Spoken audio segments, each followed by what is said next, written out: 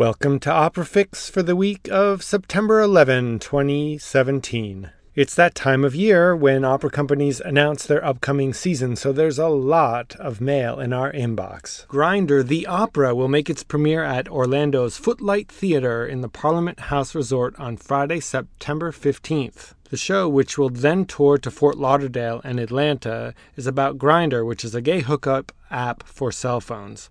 The comedy, which includes musical styles from Baroque to pop, looks at how the technology has changed gay relationships.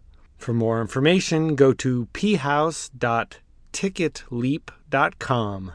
Oregon Opera Theater premieres an environmental chamber opera, Two Yosemites, by composer Justin Rawls. It's based on the true story when the composer was camping with his father and brother in Yosemite National Park, 12,000 feet up in the Sierras, when a lightning storm erupted above them. There'll be an outdoor premiere performance at 7 p.m. Friday and 7 p.m. Saturday, September 15th and 16th at Lewis and Clark College's Law School Amphitheater. Tickets and more information are available at operatheateroregon.com.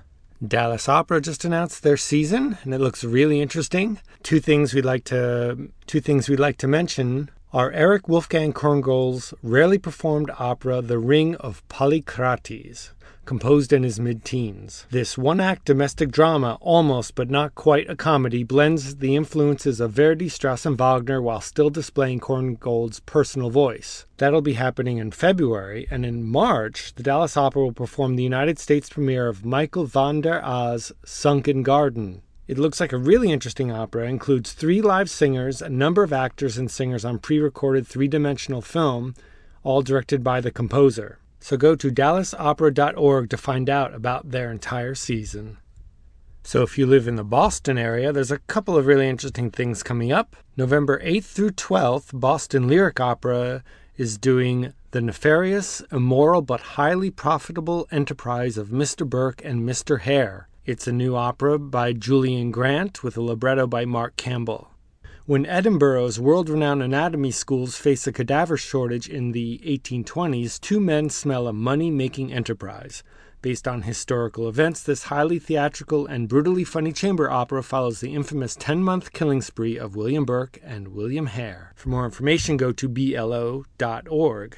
Also, Boston Playwrights Theater is going to present an opera this year. It's the premiere of The Rosenbergs, an opera, with music by Joachim Holbeck and a libretto by Ree Lehman. It's adapted from Julius and Ethel Rosenberg's letters from jail. The opera is described as a tragic love story set during the United States communist witch hunt of the 1950s. It's going to run April 12th through 22nd. For more information, go to www.bu.edu/bpt.